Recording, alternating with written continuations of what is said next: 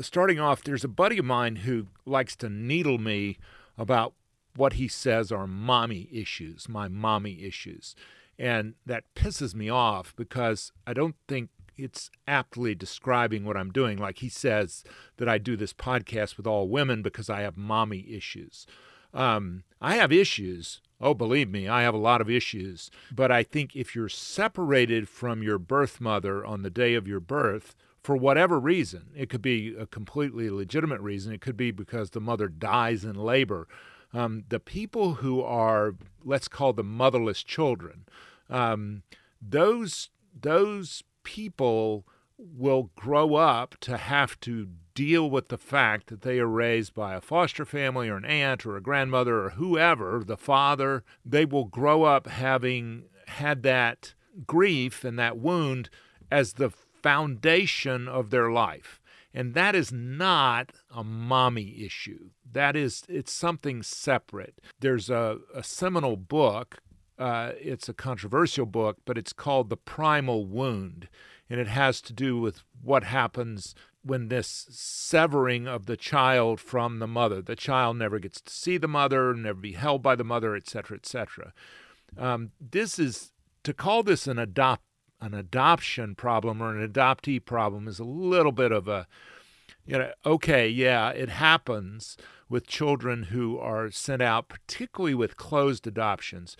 And a lot of those children grow up to what they call over-indexed. They're overrepresented in various mental illnesses, and they also, and the one we're going to focus on today is addiction or substance use disorder, is that for whatever reason they seek out and use anesthetics to try to numb the pain or fill the hole or those kind of things.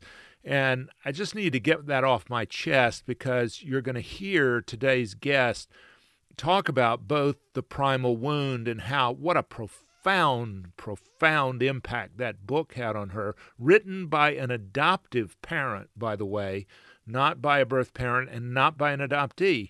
Also about how she has done so much work. I super respect the amount of work she has done to heal, to become a fully formed human being and to be able to fully embrace her identity. My friend Nancy Day. And I said, "Oh, I've been looking for you my whole life." This is In Her Words, a podcast from manlistening.com, featuring one man listening to the stories of real women in their own words. In Her Words, a conversation worth hearing, because every woman deserves to be heard. Hey there, I'm Stuart Watson. Welcome to, I almost said Man Listening. In Her Words. We've changed the name. In Her Words. I hope you like it. Let me know on the various social media what you think. Today's guest, Nancy Day, who I know is a strong woman in recovery. I super admire her, and now we are doing some work together surrounding adoptees in recovery, specifically 12-step recovery. And I'll tell you more about that after today's conversation with my friend Nancy. Where were you born? Evanston, Illinois. Hospital or home? Hospital. Cook County. Cook County Hospital. I think of that as Chicago. It's Evanston. Okay, which is north of the city. Just. That's where Northwestern is? Yes. Okay. Is there a Northwestern connection, or is just... Slight, yes. What is it? Through my birth families that I found out later. How did you figure out this was the place of your birth? On my birth certificate. How did you get your birth certificate? It's not the original. It's the adoptee birth certificate, but it does say where I'm born. Well, mine says I was born in Albany, Georgia, and I was in fact born in Macon. So they actually included the correct information? Mm-hmm. Huh. They did. Is that because your adopted parents were in the same town? They weren't originally. They lived about, an hour away from Chicago when I was adopted. So how much do you know? I know everything. Oh, you do? And how did you find out everything? In stages. When I was about 14, I think, my mom wrote to the adoption agency and asked for whatever information they could share. So I got a letter telling me that my birth parents were 16 and 17 or 8, I think 17, I think it was legal age kids. That she was 5'1", 120 pounds, blonde hair, planning to go to college. He was 5'9", blonde, blue. They said they were both blue-eyed. And they said that she did not tell him she was pregnant and that he was also adopted. Huh. And they told me nothing about his side of the family other than that little bit about him. And then they told me that her father had died when she was 9. She was raised by her mother, and her mother was a statistician, whatever that is, which wasn't true. Do you think they put that false information in there intentionally? I think it was intentional, and I didn't know it was false until I found my birth families. But once I found them and started getting the background and the history, my birth grandmother, maternal side, was actually a writer, and my father was a writer. And my father had a column in a local newspaper in Chicago. He wrote for the Sun-Times at the time. That's a big deal. And so they were afraid of the crossover. So What do you mean the crossover? Well, that they would recognize me. Oh. Like if there was any information. My dad, when my parents adopted my brother, my dad, his column that week was about the adoption of their son and, how excited they were. And then, so they assumed he would do that again with me, and they told him not to. Because I later found out my birth mother was born and raised in Evanston and actually still lived there her whole life. So when my parents adopted me, we lived in a town called Glen Ellen, which I think is about an hour outside of Chicago west. When we moved to the DC area until I was 10, and then we went back to the Chicago area, and we were in Winnetka. So I was about 5, 8, 10 miles from my birth mom most of my life without knowing it. Now, the Tribune columnist got nationwide attention. Should I know your dad's name? I doubt it. He wrote for What was his name? His name was George Terry Turner, and he went by Terry Turner. And what kind of column did he write? It started out as kind of opinion and like television review, and it was sort of in that whole TV world. He went to work for NBC when we moved to DC, hated it. My mom said left the best job he ever had, and he went to work for Joan Clooney, who was helping get the public broadcasting system legislation through, so he helped write some of that. He freelanced. Any relation to Rosemary or George? I don't think so. John Clooney. I don't think so. And what did he hate about NBC? Just the politics and the backbiting and the... Did you ever get to go into the Sun-Times or NBC? Mm-hmm. You did? Mm-hmm. Did you think that was fun as a little kid? I did. I loved the printing, we got to go see when they run the paper and the noise and all of that kind of stuff. Yeah. He also worked for the Peace Corps. He was a liberal at heart. So we were there up until 73. I was born in 63. So a little bit of time in Glen Ellen, then DC, and then we went back to Winnetka in 73. He worked for the public television in Chicago. It was Channel 11, the TTW. Okay, and yeah. He was there all up until mid-80s. What did he do? He was a PR writer. He sort of was promoted it. Yeah. Was a believer. Yeah, absolutely. Not a big believer in commercial television, a big believer in public broadcasting. Yes. Yeah. Fascinating. I saw Jim Croce's last performance. He played on Soundstage, which was filmed there. And my dad took my brother and I, and by the time we had driven home, the plane had crashed. Oh my God. And how did that hit you as a kid? Just, it was that first it wasn't the first person who died in my world, but it was like to be someplace and have such a good time and have something happen, and in just such a short span of time, something you can't quite fathom happen, really affected my brother. Yeah. So there was a lot in, us kind of kids of the 60s and 70s, everybody thinks about the drug overdoses, but there were a lot of just straight up plane crashes that people died in. Yeah. Yeah, and it's so soul crushing because they were just their careers were just blowing up, you know, and To the then point that they could fly to get to where they wanted exactly to go no to. longer on the bus. Right.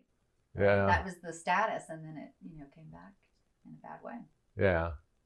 It sounds like that you were really close with your dad and your mom, that you Yes. and that she kind of went to bat for you in trying to get the non-identified. Well, she was not threatened. A lot of adopting parents are hugely threatened. As a kid, I did not appreciate the advocacy she had for me because, she's your mom and she's always been like that. And you don't really know that might be different for somebody else. But she really was. She has always been my champion and my advocate. Interestingly enough, I was much older, I think post-college, when she told me that she had always had a sneaking suspicion that she was an in-family adoption. And she did confirm that after my grandmother died. She never wanted to bring it up because she didn't want to hurt her. When my mom asked her about it, and she could still feel the shame, and she just couldn't press her for answers, so she didn't get all the information she wanted. There was a married doctor who was a professor or somehow affiliated with the college she went to. She rode home with him from a dance, and that's really all she would say. So my mom wasn't sure if it was a choice or not a choice that she became pregnant. He did take care of her. He sent her somewhere to have the baby and do all that. May's father would not let her bring the baby home. And so then it was arranged that her cousin would then raise the baby. So my mom was raised by Carlin and Myrtle Dean in Charleston, West Virginia. And May Sul Groves, her birth mother, came to live with them when my mom was around 4. So your mom was adopted herself. Yes. Why did she decide to adopt? She couldn't have children. Oh, and do you know why? She miscarried over and over and over again. I think maybe 5 or 6 times over a 10-year period. Well, 10 years from trying to have babies to when my brother was adopted. I don't know if the last couple of years were they no more miscarriages. I'm not sure. But, I always have thought from what she described that it was probably things that today she could get pregnant, but back then you couldn't.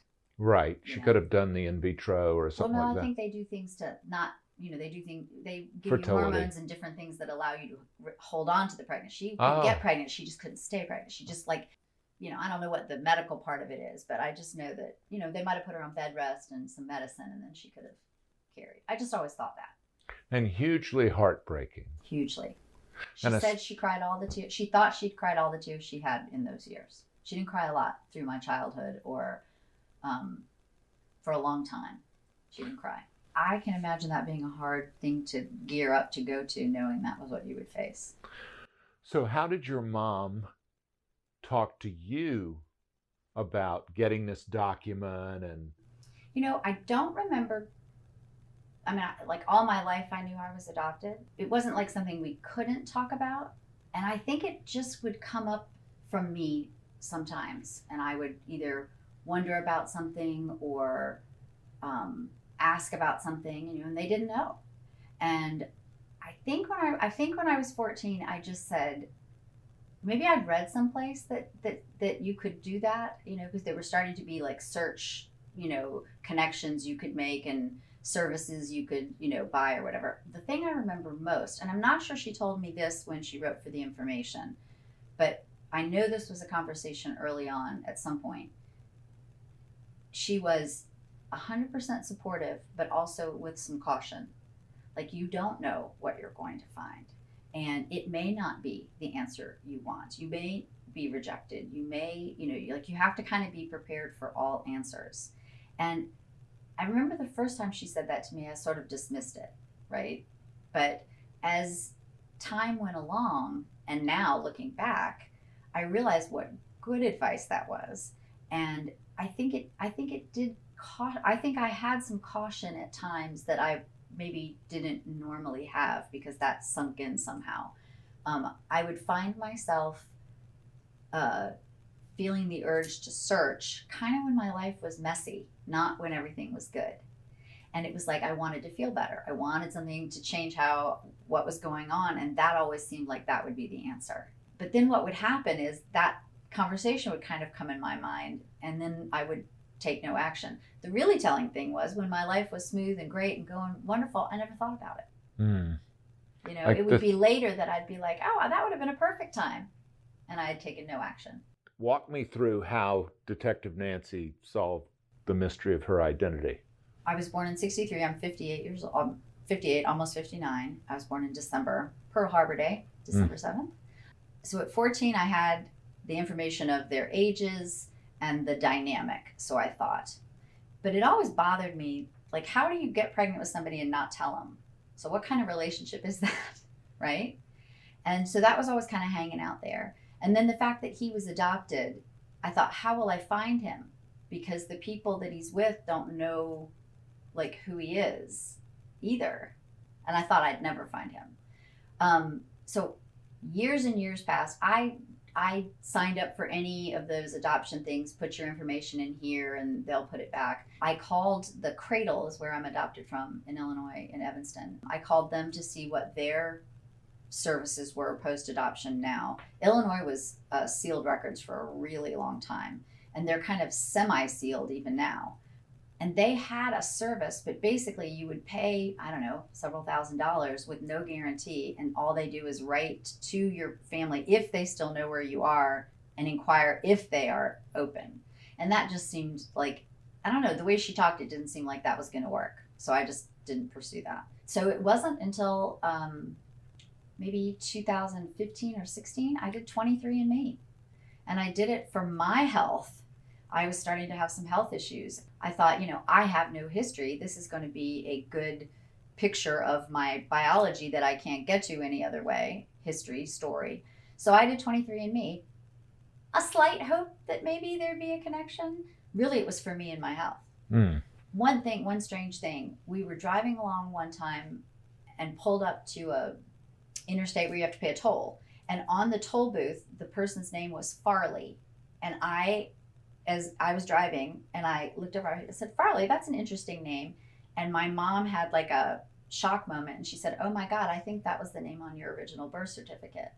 I mean, we were like in the middle of nowhere, Kentucky. She had seen it? She had seen at the adoption. She had seen just baby girl Farley, and then it was changed to Nancy Susan Turner. Yeah. So she wasn't even 100% sure that was true. But I sort of tucked that away, like this is a possible name. So on my profile, I didn't put much information in 23andMe other than I was adopted. When it came back, I had, the percentages aren't, you get 0 point something, something, something. And I had one second cousin pop up, and his name was Chris Farmer. And then I had a third cousin pop up, and his name was something Farley. And that was kind of like, okay, wait. And they were same side. Not knowing my parents, I don't know which side of the family anybody is on, but that was sort of the clue. So anybody that was related to him, I could sort of assume was maternal and paternal. And then about, 7 years later, it was February 12th, 2020, right before we were going into lockdown with the pandemic. At 11:30 at night, I got a ping on my phone, and it was 23andMe messages, and it said, you have a message from a relative. And I opened it up, and it said, looks like you are a close relative to my grandson. We're trying to figure this out. We've done an extensive family genealogy, and we can't figure out who you are. And so I wrote back and said, oh gosh, I looked at it, and it says he's my first cousin, but it was a 15% match. I'd never had a 1 anything, like anything above the point, and he was 15%. And I said, yes, I'm adopted. This is what I know. And I said I was born in Evanston to teenage parents. I believe they were 16 and 18, 19. My birth date, and that my father was also adopted. And she wrote back, oh my gosh, I know who your birth father was. So I actually found him first, which was a huge surprise to me. Because I really had written that off as a possibility. Yes. I can't quite tell you what, I think my whole body started to vibrate, like literally vibrate, she said, I believe my husband was your birth father. I'm sorry to tell you he's deceased, but you have 4 brothers. Wow.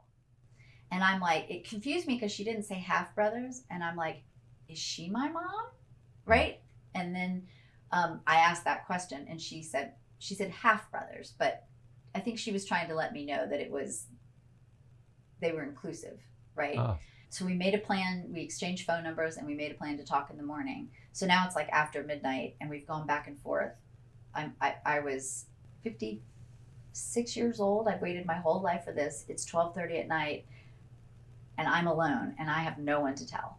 And then it hit me that my daughter lives on the West Coast. My oldest daughter lives on the West Coast. And I texted her and I said, are you still awake? And she said, yes. And I called her and told her. She was like, oh my God, Mom. It's so great that you two have that relationship. Yes. That's someone you can share it with. That's a buddy. Yeah. I have 2 daughters, and I have really nice relationships with both of them. And they have an amazing sisterhood, which I love getting to watch. Yeah. Yeah. Did you get along? You had adopted sibling, right? I did not. My brother and I, we just didn't click. Yeah. We just didn't. And so you don't have a relationship with him now? I don't really. Kind of through my mom, but not one-on-one. But as a child, he didn't transition well. There was some issue, something. Right. So I'm a big fan of a book that talks about all of this, The Primal Wound. Yes. Reading that was a big experience. Which is like a Bible for adoptees. It's like a, it was a seminal book. Yes. And what she talks about in there is like, kids go one of 2 ways, compliant or disruptive. I was compliant, he was disruptive. And when I read that, I didn't just identify myself in that, I could see him in that. So every single instance she wrote about, I had a memory of it, even if it was just of him and his behavior. And we just couldn't have been more opposite if we tried. My father and my brother also were not close because my brother was mechanical. He's a car mechanic and like tinkers with motors and can build or do anything. And my dad's a writer and not handy and not that kind of person. And I'm sorry, he's deceased. I said that like he was still living. Right. And so they were just constantly at each other. Like dinner at my house was just painful. There was fighting over, my brother wouldn't eat. He'd get up and make a bowl of cereal and my dad would explode because it made him mad. Yeah. I've always thought of my dad as, I was a little bit afraid of him, like anger. I think I got spanked twice in my entire life, but it wasn't that. It was just that I didn't want to disappoint him. And he just could get angry. He was a match, just really mad.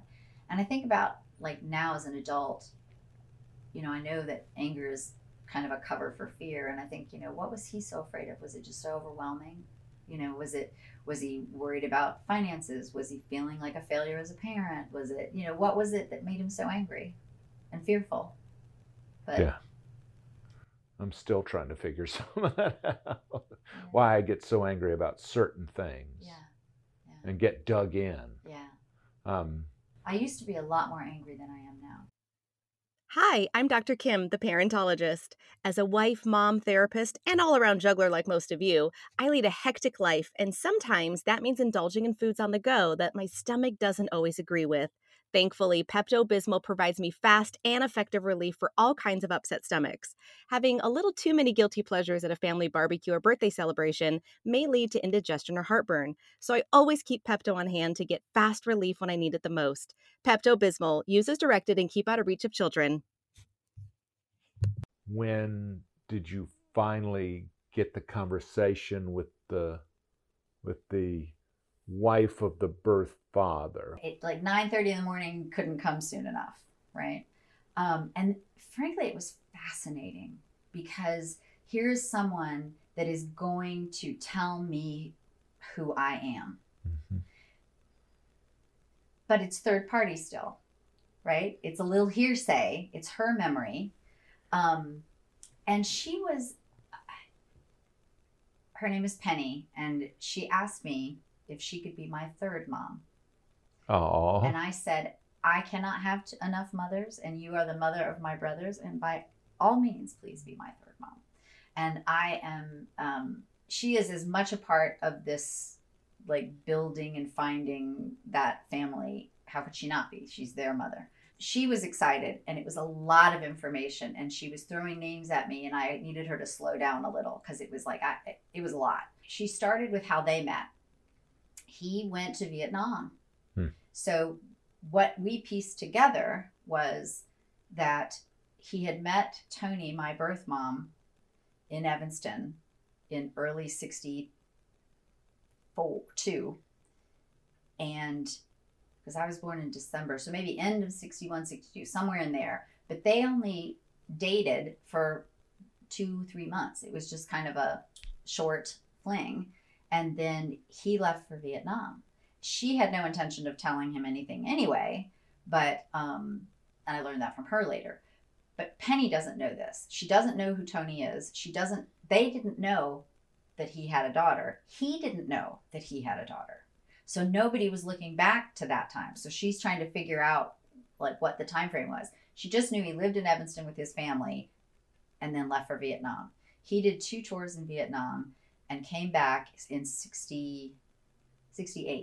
Wow. She went to a USO dance and he was there. A group of girls got on a bus, went to the USO dance, and she met him there. There were rules about you could only dance once or twice with someone, and you couldn't like linger the socializing was very controlled by the matrons of the dance.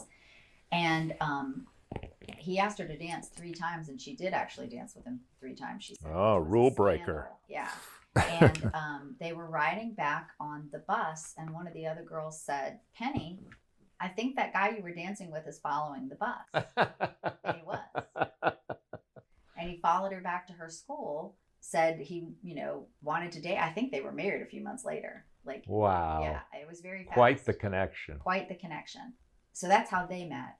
She at that point backed up and told me that his story, because I was like, well, what about him being adopted?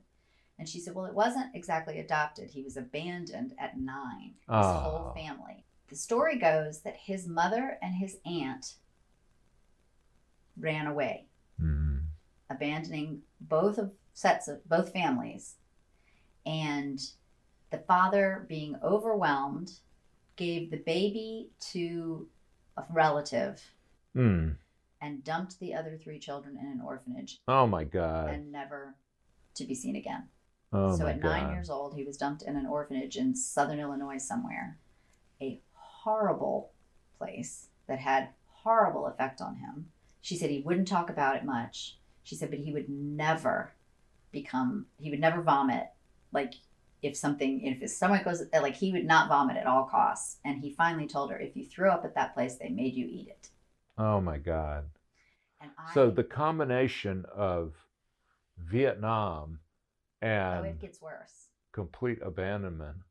Well, how is this guy not like a complete... Wait for it. Okay. So he is adopted around 10, 12, 11, somewhere in there. The abandonment,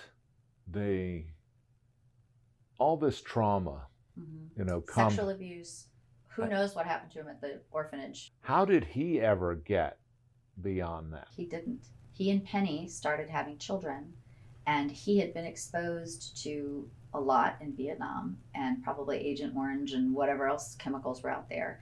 And they're on little army bases around the world, and they were in some place in Texas, and their first child died shortly after birth.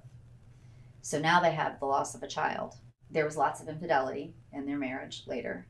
After they had separated, and he had, I don't know what his experience was because I'm just getting bits and pieces of it, and there's been some sort of revelations among my brothers about some of this time because they have adult perspective now that they're thinking about it. Because I asked if he was an alcoholic, and everybody said no. That went on and on and on. And then the last time I talked to him about it was Scott, one of my brothers. He was telling me about all the beer cans that were at the house and like that he'd gone over there for some recycling project or something. And I'm thinking, You don't see it? I see it, right? Basically, he had a boat and he rode out in the lake in the middle of the boat and shot himself. And he had 2 notes in his pocket. One was an apology to Penny and to Scott, my second oldest brother, who is gay, and Charlie was really cruel to him about that. Then the other one was to Tony, the oldest brother, and basically it dropped everything in his lap. And that's been really hard for him. Like, sort of blamed him? No, the responsibility of dealing with just it. Cleaning said, up. Just said, you handle it. You're now. the man now. Yeah, you're the oldest, you handle it now. You know, it was the phone number. You know, it wasn't even a letter, it was a phone number. Like, that was the only contact for the police was Tony. And then an apology to Penny and to Scott. Wow. And my first thought, and this is all in the first conversation with her that morning, and my first thought was, how did he manage to hang on that long? Right. I mean, I completely understood. I thought that was a lot to live through, and what must it have been like in his head. It was such an education, and my experience when I read that book, I'm a fight. I'm not a flight, and I've never been a freeze, and that book made me freeze. I literally felt like I was having a panic attack. I almost didn't know which way to go. Like, I just was paralyzed. And it was the knowing. This rang so true for me. I immediately knew this. I had experienced this. These were memories I couldn't get to. They were things I didn't have language for, but I knew them like I know how to breathe. I knew them.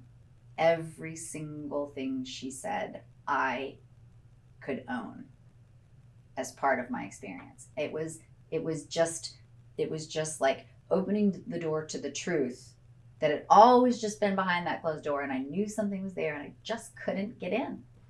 And then reading how she laid that all out, I understand. I knew my birth mother from the womb, and I experienced being separated from her and everything that happened in that time period. And born in 1963 at a really nice adoption agency.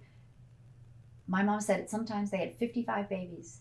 I don't know how many caregivers. I'm sure my needs were met, but I don't think there was much nurturing. I don't think the same people hold me daily, you know, if I get held. Right. And you know what that does. Right. My mom said when she got my brother, he didn't cry for 3 days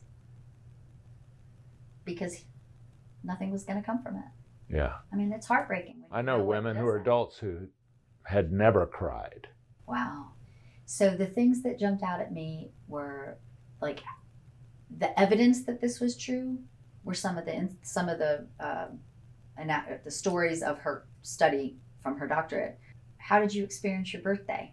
I was always sick and I always cried. And my mother wrote it off too. I got overexcited because it was my birthday. And I actually was a grieving child on a yearly anniversary with no knowing of that. But that's how it was expressed. And that's, you know, so when she's describing the different things that happened to children on that anniversary, I'm like, I did that. My whole life I did that. It was a grief anniversary. It was not a celebration. That was my experience. I had evidence of that. It just, thing after thing just proved it over and over again in her examples. Yeah. It was just scary, but affirming at the same time. Overwhelming, but true. It also changed everything. In what way? I'm a seeker. I'm a person in recovery. And so I've done a lot of work.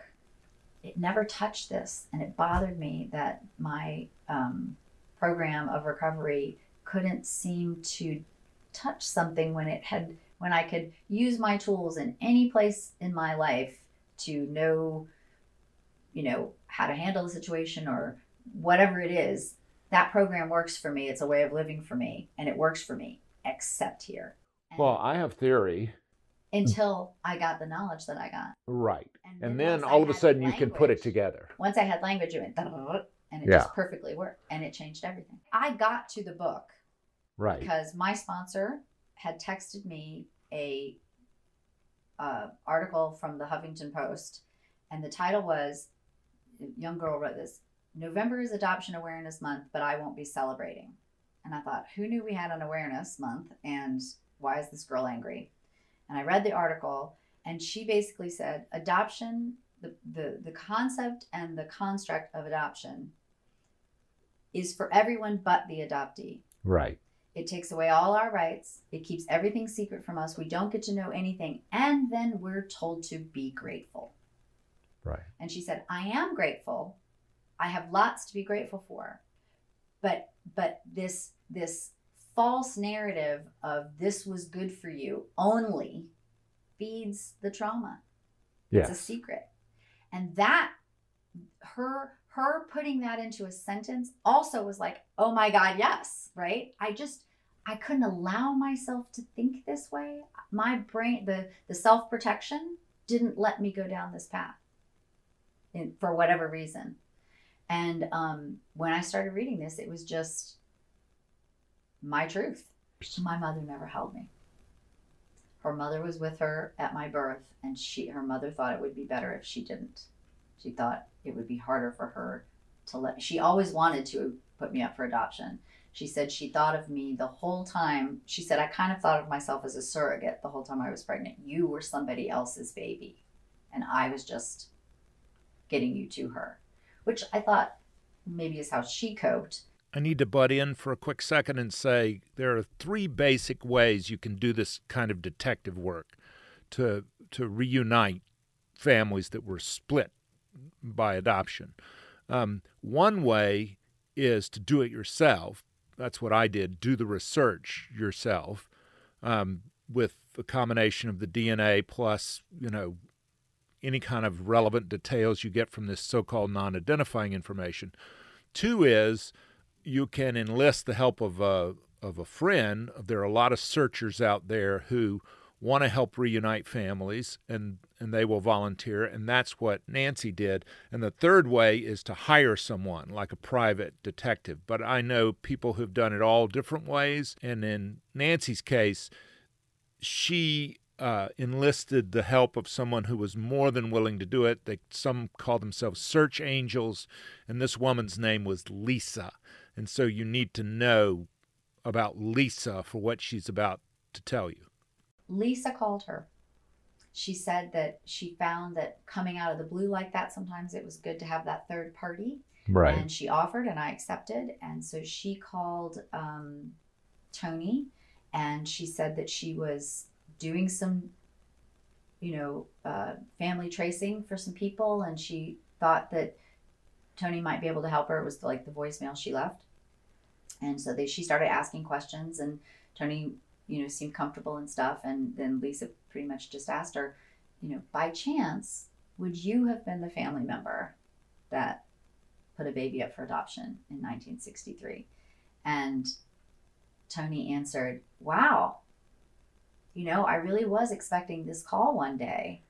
She said, but if I'd known this was this call, I wouldn't have had my phone on speaker. And she had her daughter in the car, who she had not told yet. Oh, wow. And so that was a little bit of a rough moment. And that's always been my biggest worry. I don't want to cause harm to anybody. I don't want to step into your life in a way that is going to be bad for you. So I felt a little bit of fear at that. And a lot of adoptees are very thoughtful about not trying to intrude. Yeah. Because particularly like on my father's side, these people didn't know I existed. They don't have to welcome me. They don't, what am I to them? Their dad's been dead for years. I'm just some it's so random. And that wasn't the reception I got, which was lovely. Tony said that she'd be happy to talk to Lisa, but she needed to have a conversation with her daughter. And then they spoke about an hour later. Yeah. Tony had been 16 when I was born. She tried to go back to high school, couldn't re-engage after being out with the year of being pregnant. So she ended up getting her GED. She started off, I think she worked for somebody. Somewhere along the way, there was a mentor that saw something in her, and she got that bug. She graduated college, got her master's degree, and became one of the corporate women of the 80s, and was very successful and didn't think she wanted to have children. She married a guy, British guy, and they've been married for over 50 years. And somewhere in her 40s, her biological clock said, oh my God, you do need to have a child. And then she couldn't get pregnant. It was too late. And so she said in her mind, it sort of completed the circle, but they adopted a daughter from China. So she completed the circle by adopting a baby. And so I have a half sister from China and 4 brothers. She is younger than my children, which is also kind of funny. Wow. Yeah. And then Tony and I spoke the next day. First thing she said to me was, I always knew you'd call. And I thought, really? And she said, yeah, when I adopted later in this conversation, that wasn't one of our first things. She said, but when I did that, I did a lot of research, and it was common that women in their late 30s and 40s is usually when they go looking, because often the adopted families, maybe someone has passed away, or maybe the time frame seems short, and that was the timing. And I said, oh, I've been looking for you my whole life. And that surprised her. So it was a little awkward at first, because there was history here and there was a story, and I knew there was shame and guilt. And so I wanted to tread very carefully. She was very open. She was very forthright, not apologetic, in that she said, I don't want anything I say hurt you. She said, this was a hard time for me. And she said, frankly, I wanted to have the baby and move on. She said, that wasn't healthy and that didn't really serve me, but that's where I was. And, it didn't hurt. I understand. I kind of always knew. How could I have not been a problem for a 16-year-old girl finding herself pregnant in 1963? I knew that part. And I didn't hold that against her. None of that dynamic was the part that was what caused trauma. That I could make sense of. The separation causes the trauma. Yes. Not the adoption. Correct. And not knowing that, I couldn't ever figure out why. I would sort of check myself, like, well, am I unaware that really bothered me, and that's the deep thing? And I no, it really wasn't. Well, in your experience, what is the connection between the trauma of this separation and substance use disorder or addiction? I would say that my primary what the trauma put me on a track of finding and keeping myself secure. I was very anxious as a child. I hate the term self-esteem because it just kind of doesn't really describe it. Like, I felt like a fraud somehow. Like, that's I never felt good enough. I never felt like I felt like I missed the memo all the time. Like, I just didn't quite get what was going on. I had a form of dyslexia and like short-term memory learning things. So I was smart, but did bad in school. I was a halting reader as a child. Like, everything made me feel different and separate. And that just seemed to compound all these other things. And so I was constantly trying to arrange everything to be okay. That's really hard to do as a kid. And then, I don't remember a moment of being like, I'm not even sure it was until I hit recovery that I made the connection that drinking calmed all that. I just knew I could, I didn't feel as afraid. In recovery, they talk a lot about alcoholic thinking. Yes. I see a huge connection with alcoholic thinking coming from my trauma. Yes. I don't think the trauma caused me to be an alcoholic, but I think that the two are perfectly suited to go hand in hand. Yes. Why do I behave the way I do? Why do these scenarios come up in my mind? Why does all of this happen? In recovery, they might say that's alcoholic thinking.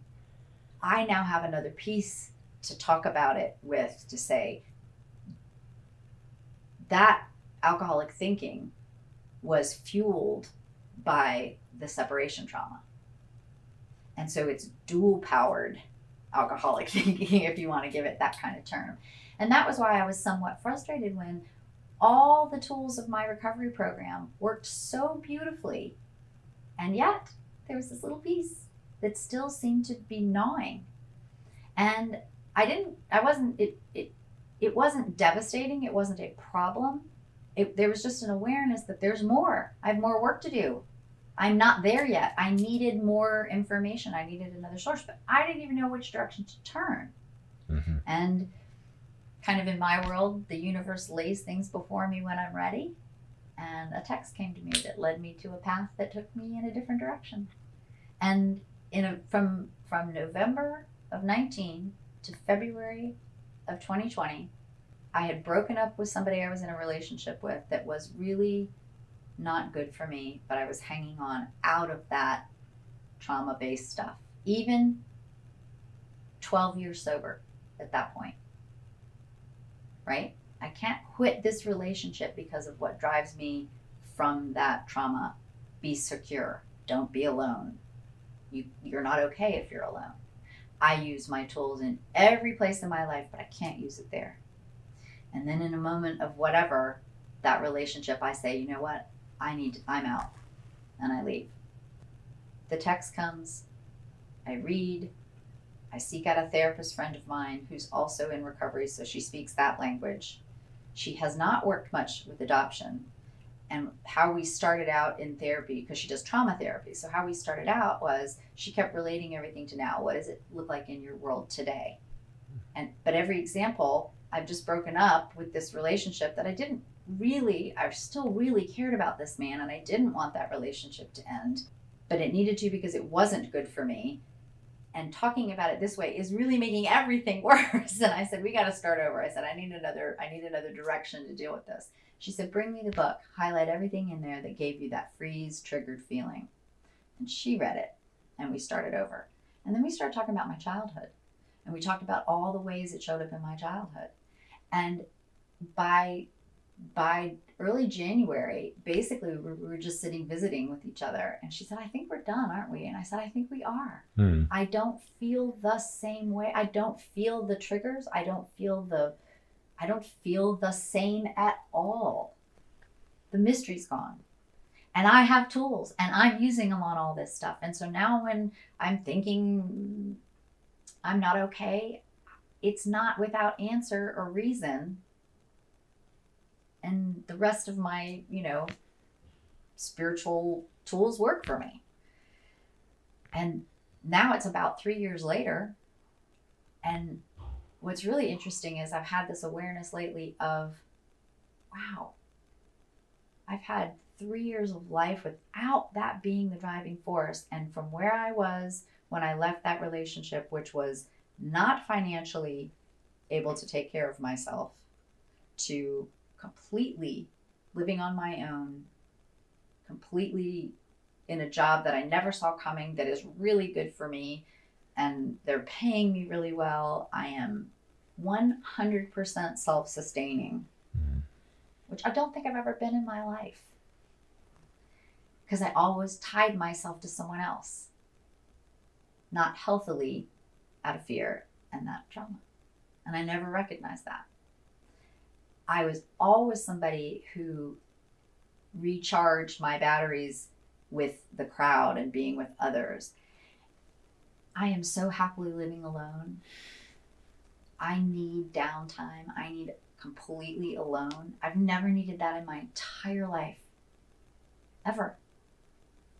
Somebody asked me the other day about dating. I haven't dated anybody. I'm not adverse, but I'm not seeking. I've never been that person. It's fascinating, frankly. It's fascinating to are you isolating? Are you is this a negative thing? And no, actually, I'm perfectly good. This is good for me. That it's just weird. It's weird to be so content in things that are so different. I have this feeling of authenticity I have never felt before, ever. I used to care so much about what everybody else thought of me. So much. I care what you think because I care about you, but I don't really care what you think about me. So what did the discovery of your biological origins, your origin story, what did that do for your recovery, for your spiritual development? I felt like as a little girl, the visual I had about God was like the floorboards, there's a crack and I'm looking up. I'm down in that crack in the floorboards. I've fallen through a crack and I've been forgotten. That's how it felt. I faked it for a long time about believing in God or like understanding what people were talking about when they were talking about personal relationship. That meant nothing because I had nothing like that going on. I just felt separated from God and forgotten. Like, I'll choose you, but you don't even know I'm here kind of feeling. Recovery took me out of that and brought me into take the action forward and just keep moving forward. If you keep taking actions, you know, those things grow and you have awareness of that. I can't tell you when or what actually were those moments where things changed for me. They just did over time. I went from not trusting to trusting, and then I went from trusting to relying, and a daily practice of knowing that there's something bigger than me and that it's out there and I can connect with it. What happened with this whole finding my origins and my birth story, that had always been my story. And I remember thinking, even when we connected and then we go into lockdown and I'm like, can I swear? Oh, please. Are you fucking kidding me? I have waited my whole entire life and now I am in quarantine with the world and cannot meet these people in person. This isn't funny, right? But I wasn't alone. This wasn't just happening to me. This was happening to everybody. And I was like, okay, my way of life tells me what's good about this, right? And it allowed us time and a slow get to know you and conversations without pressures and energies and all that kind of stuff. Yeah, it served a purpose. It served a huge purpose and it was a gift. And in that gift, as I got to know people, I did interesting things. We could talk all day. If we got struck by lightning today and the only thing that survived was this piece of digital audio, what is your legacy? Oh, wow, Stuart. What is my legacy? I'm a part of. I've always been a part of. I can have traumas and I can heal. I can connect. I'm really okay right where I am. It's not all about me. You have helped to heal not just yourself, but you've helped to heal these families, to close the loop. This is the opposite of families that don't speak to each other. This is a family coming back together again and being whole. I didn't even tell you that one of my brothers called me and said, hey, I'm drunk and I need help. And now he's almost a year sober. Awesome. And I didn't talk. I just told him who I was and talked about my experience. And the thing he told me was, I felt like you were telling my secrets. He wasn't even on my radar as somebody with a problem because I never saw him drink. He can relate. That's awesome. God bless you. Thank you for sharing. Thank you for asking me to. So Nancy and a group of other adoptees who are in recovery are starting an in-person 12-step group which is going to meet at the Metrolina Intergroup office in Charlotte. And it strikes me, if you're not in the Charlotte area, there is an online group which was based in California, which meets on Saturday afternoons, and they have a closed Facebook group. But there's a growing movement of adoptees who are in recovery, in 12-step recovery, who talk about the issues that are specific to people who've experienced adoption, and then also addiction, substance use disorder, alcoholism, ever what you want to call it. There's a strong overlap. If you have picture a Venn diagram with two overlapping ovals, you know, that middle part is the ones who are adopted as small children, babies, in these closed adoptions that are incredibly painful, and they choose to anesthetize with some kind of substance which ends up becoming life-threatening itself. If you're interested in that, Metrolina Intergroup is on Elizabeth. It's going to be in the meeting schedules. We start in August 2022. I believe it's the first Tuesday of August at 7:30 in the evening. And it'll be interesting to see, because we'll try to stick with the 12-step literature, but also introduce the primal wound and other things to sort of explain what's going on there. So I hope it's helpful. If not there, seek out groups like it online, on Zoom, and in person. Thanks, guys. In Her Words is a production of the Queen City Podcast Network in cooperation with Balto Creative Media. Allison Andrews at Andrews Creative, Rachel Clapp-Miller, and Roshonda Pratt are developmental producers. Sally Higgins at Higgins & Owens tries to keep us legal. Our music is A Day at the Park by the group Pictures of the Floating World. Your announcer is Catherine Smith. That's me. If you like what you hear, please subscribe and take a moment to rate and review. It really helps others find us. If you love us, go to our Patreon page at patreon.com. Look for Man Listening, one word, no spaces. A small investment makes a big difference in lifting up the voices of women. A huge shout out and thank you to everyone who has supported the 2.5 years, almost 3 of this podcast. And it's just hugely meaningful to me. Thanks so very much. Thank you for your support. We believe one voice can change the conversation. Thanks so much.